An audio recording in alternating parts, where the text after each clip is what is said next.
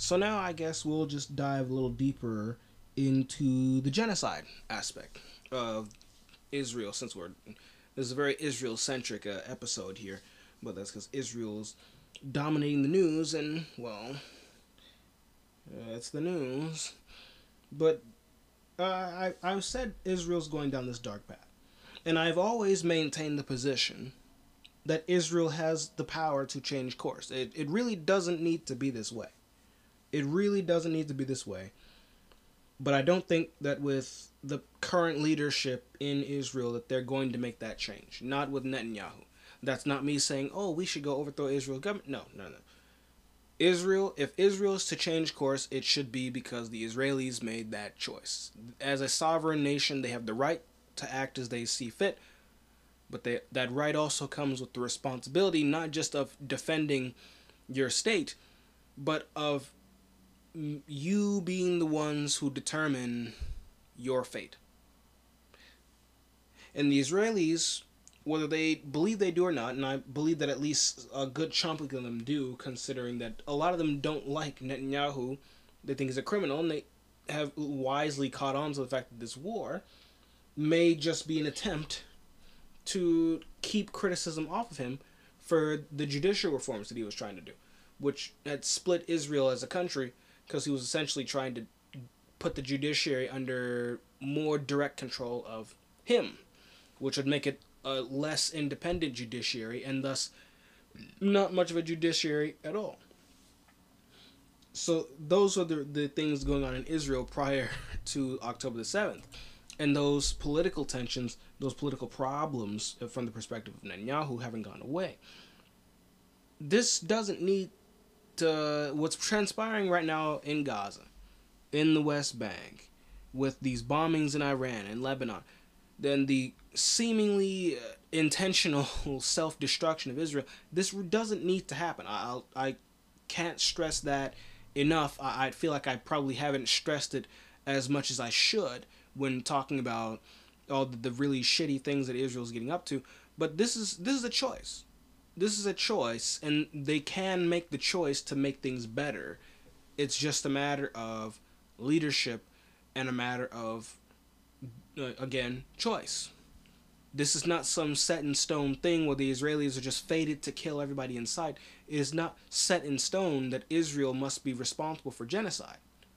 It doesn't have to be this way. They don't have to go for ethnic cleansing. They don't have to do all these things that, by any measure, would make them no better than the Nazis from so long ago. It doesn't have to be this way. Israel can course correct. They still can. This late in the game, they're gonna have a lot to atone for, but course correction is still a distinct and realistic possibility. It is still there. It's just a matter of, can the Israelis take the reins of this monster before the actions of the Leviathan that is their government, before their government can get them in a place where there may not be an Israeli state at all. Can they turn this ship around before it all comes crashing down? Because every day we get closer to that genocide ruling, every day we get closer to a legitimate justification for an international coalition to be built against Israel.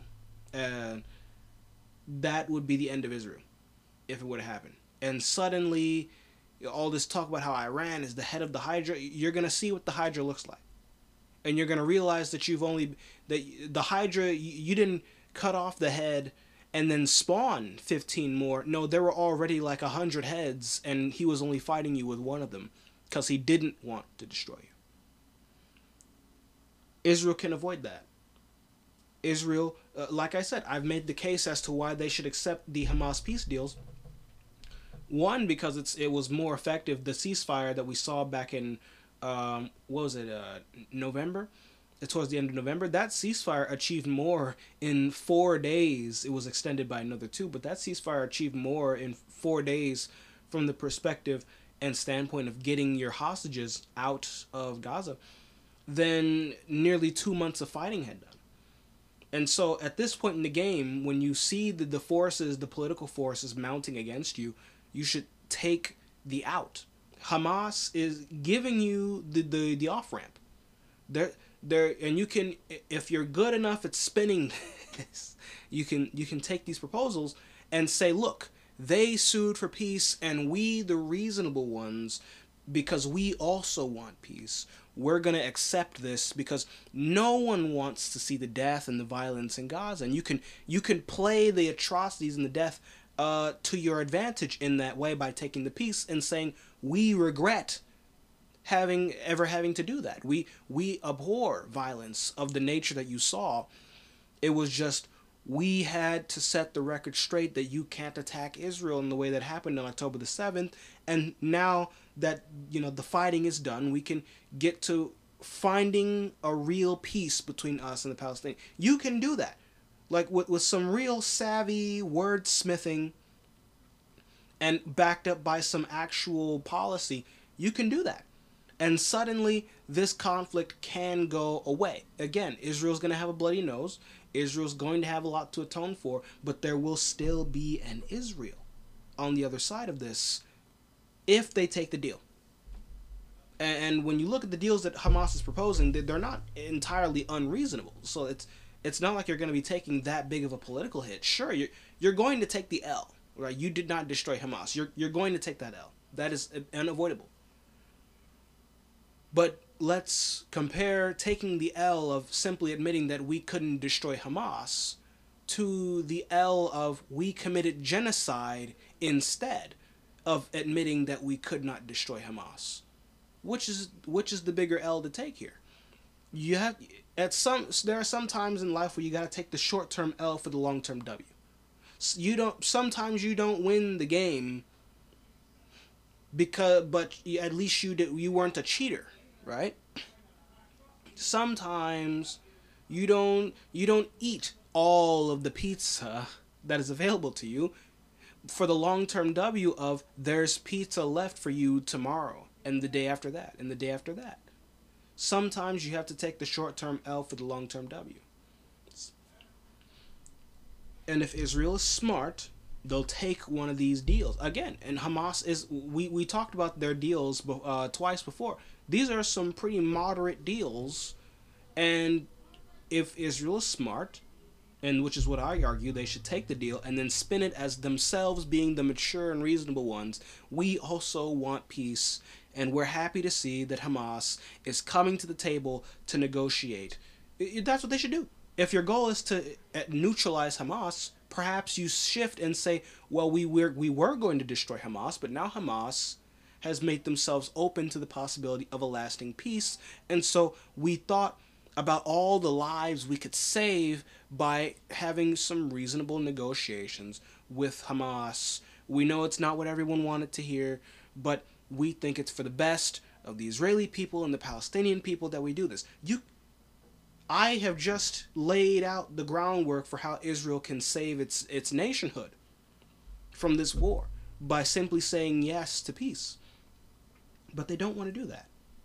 They don't want to do that. Like, I again, before I continue on, I just really want to stress how optional this is and how Israel still has the power to make the change that will guarantee that there will still be an Israel in the future. But until then, we're dealing with a mess. We're dealing with a mess, and we're dealing with an Israel that will be guilty of genocide on the other side of this. Because Israel has raided the Rafah hospital in southern Gaza, aka southern Gaza, aka the part of Gaza that they told everyone to evacuate to before the fighting was supposed before the fight, before they went into northern Gaza, they said, everybody, you have to go to southern Gaza because we're going to be bombing and fighting in the north. We don't want to hurt anybody. We're so humanitarian. We want to save civilians. We want to go to the south of Gaza so you can be safe from the fighting. We only want to get Hamas. Now they're bombing and fighting in southern Gaza, where they forced all these people to flee to. Now they're raiding the hospital in Rafah after taking down the other hospital, Shifa hospital in sort of central Gaza, the biggest hospital in Gaza. And I've seen a report on how the systematic destruction of the Palestinian healthcare service by, you know, shooting up hospitals one at a time. You're effectively going to kill off the population by denying them basic healthcare. I don't mean healthcare as I can pay a subscription plan and I can go to the doctor. No, I mean literally being able to go to the doctor or not. The difference between having a hospital and not having a hospital in your within a 5-hour drive. That's what we're talking about. Denying people the ability to even go to a hospital, not a health care as we know it, as like the subscription service where they make sure your doctor's appointment's cheaper. No, I'm talking about even having a doctor to go to. Denying that basic health care. And there's reports that might kill hundreds of thousands of Palestinians a year by simply denying them denying them the medical logistics of the healthcare system. And that's a shocking number. I'm not entirely sure how true it would be. But I can't, at this point, when we see the deliberate attacks on hospitals, because this is a pattern. Now, this is a pattern of behavior, an established pattern of behavior, that Israel is attacking these hospitals. They claim that Hamas is fighting there, and then after the fact, we find out Hamas was not fighting in these hospitals, and that there were not tunnels underneath these hospitals. At least not tunnels that the Israelis were able to find. And with that being an established fact, if regarding the nature of this fight, we have to account for the possibility that the destruction of basic medical service, that's the word I was looking for basic medical services, and it's still healthcare, but we have to account for the possibility that the destruction of medical services in Gaza might be a legitimate goal in and of itself by the Israelis. Again, with the express purpose of killing Palestinians through collective punishment. So, this is a terrifying prospect, especially if you're, again, Palestinian. Again, because the Egyptians don't want you. None of the surrounding countries really want to let Palestinians into their countries for a number of political and strategic reasons. But this, again, these actions can and will be used against Israel in the genocide court. And that genocide ruling is all but inevitable. It's just a matter of how many Palestinians they will kill. And if this is a deliberate goal of destroying the medical services in Gaza, they will kill tens, if not hundreds of thousands of Palestinians through the destruction of these basic medical services provided by these hospitals, which they keep shooting up and then denying to the Palestinians after the fact. Now they're attacking the hospital in Rafah, but they're also now reportedly preparing a raid on the refugee camp in Rafah. Now this revelation, that being the planned attack on the refugee camp, not the umpteenth hospital that Israel shot up, but the revelation that they are planning on attacking the Rafah refugee camp has earned a rather half-assed condemnation from Australia, New Zealand, and the UK, but condemnations nonetheless. All right, we'll better late than never, better half-assed than not at all, I suppose. But yeah, it's becoming so blatant now that even Israel's supporters are beginning to ask long overdue questions about what exactly Israel's end goal is here in Gaza, and what exactly the effectiveness of their means are. Does shooting up a hospital in Gaza kill Hamas? Well, you can they can't go to the hospital when we shoot them. Okay, but how many Hamas are you shooting? Every adult man. Well, okay, that's a lie. It's insane. But even Israel's support is now starting to dry up because of how flagrant their attacks on civilians and on civilian infrastructure is becoming. as if it, I would say as if it wasn't flagrant before, but no, it has legitimately gotten more overt and in your face over the course of this war. So it's natural that even the staunchest of deniers who say Israel is fighting the good fight, they're fighting terrorists and yada yada yada, typical Israel simp activity.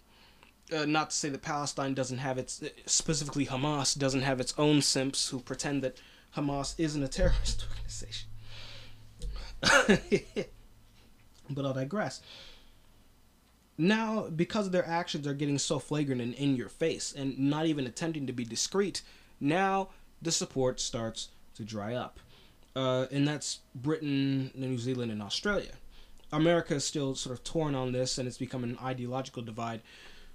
And not just, between right and left, but within right and left. And we've gone over that a couple times. How the Democrats are torn between supporting the Palestinians because they're being oppressed, or supporting the Jews because it's the Jews, and you're not supposed to question the Jews because Holocaust. And then you have the right, where it's are we America first or are we Israel first?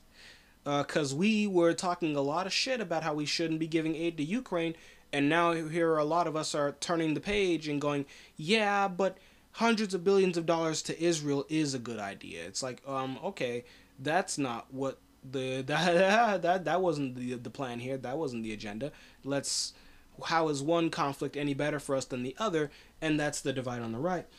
But now, as they sort of go all in on genocide, trading in ethnic cleansing for genocide, you get more and more resistance from previously supportive groups. And this trend is far from over. We also have Egypt reportedly fortifying their border with Gaza. Rafah is on the border with Egypt, and that's also a relevant fact of this little bit of information here.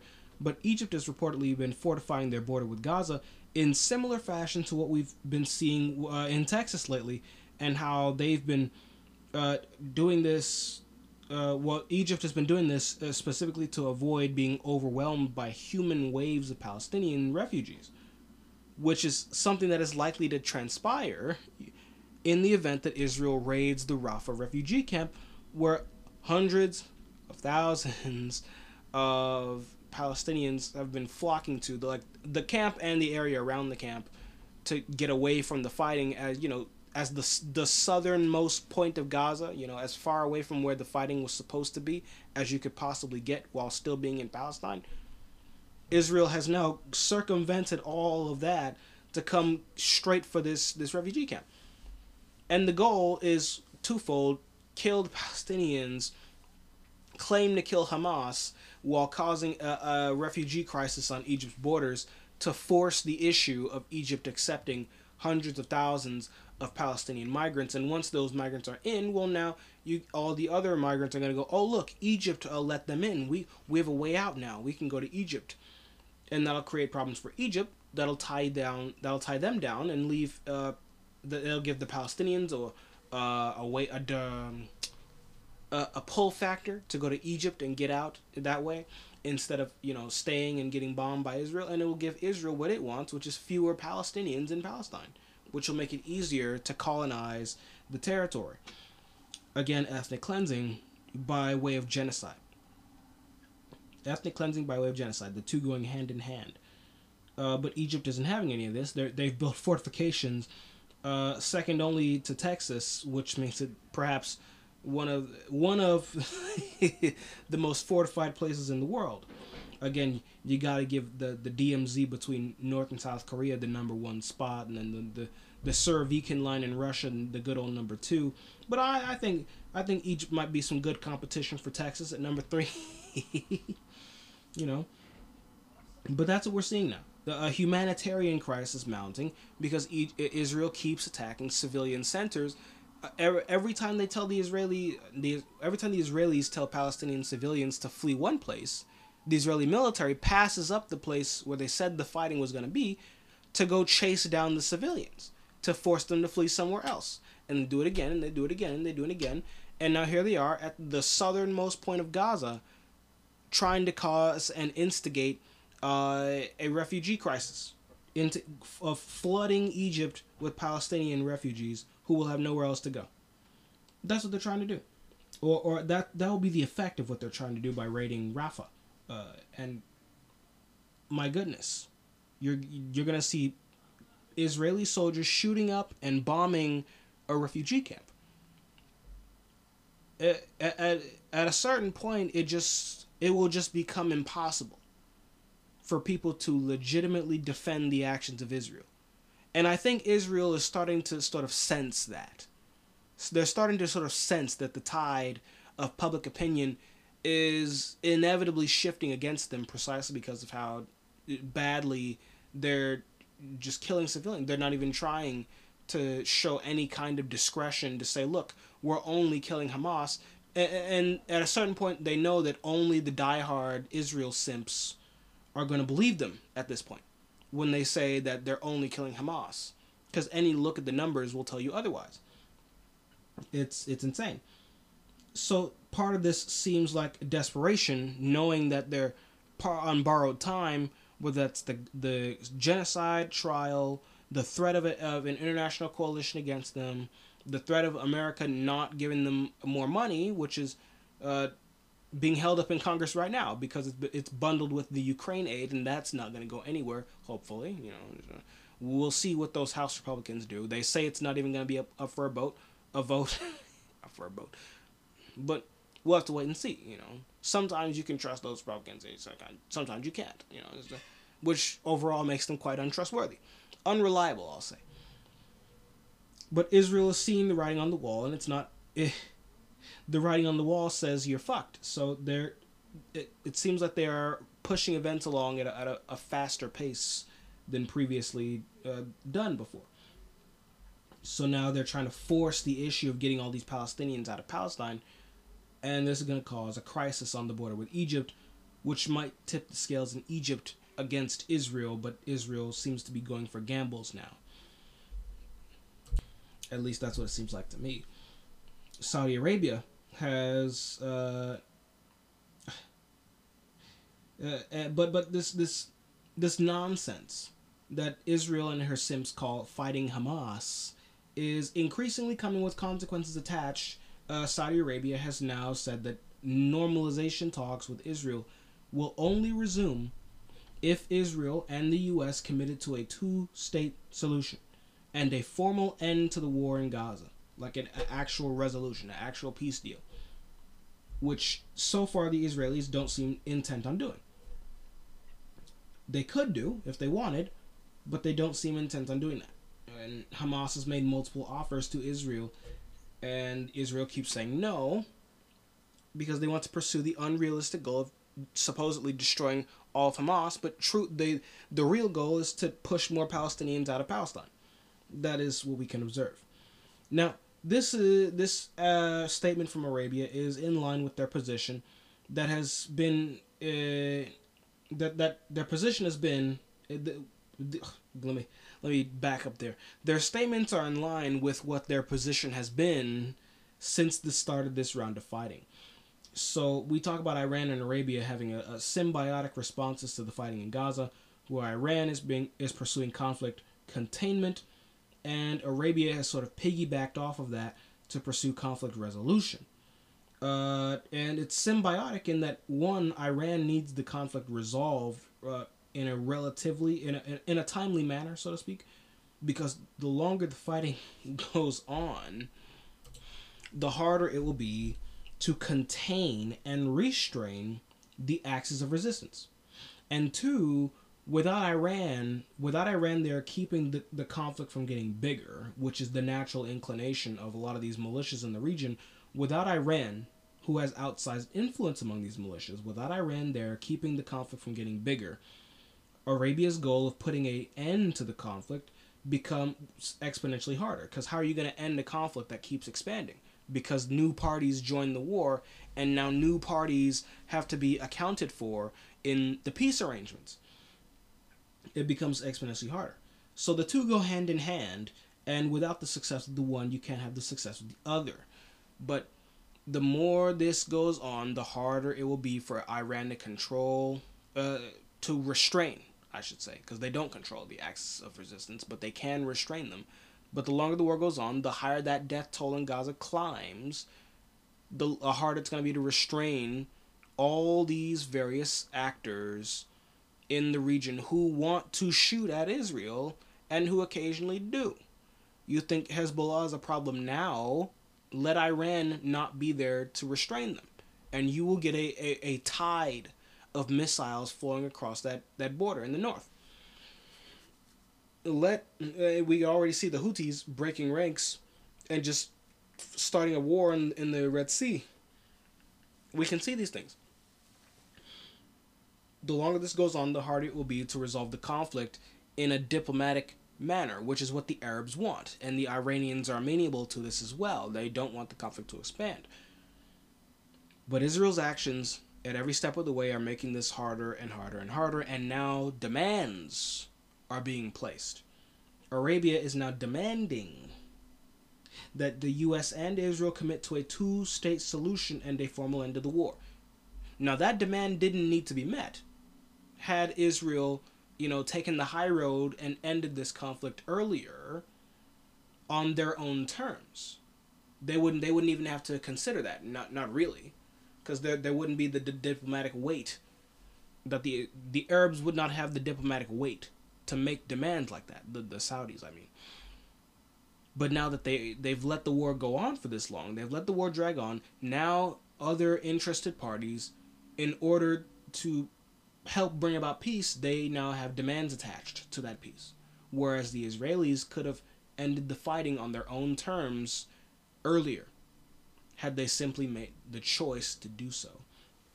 And again, it all goes back to choice. Israel has the power to stop this on their own terms, but the longer this goes on, the worse it gets for them, and the less their own terms are even going to be a factor in the outcome of this, and the more they will have to concede to the terms imposed on them by other players in this arena. But that is Israel. That is Israel.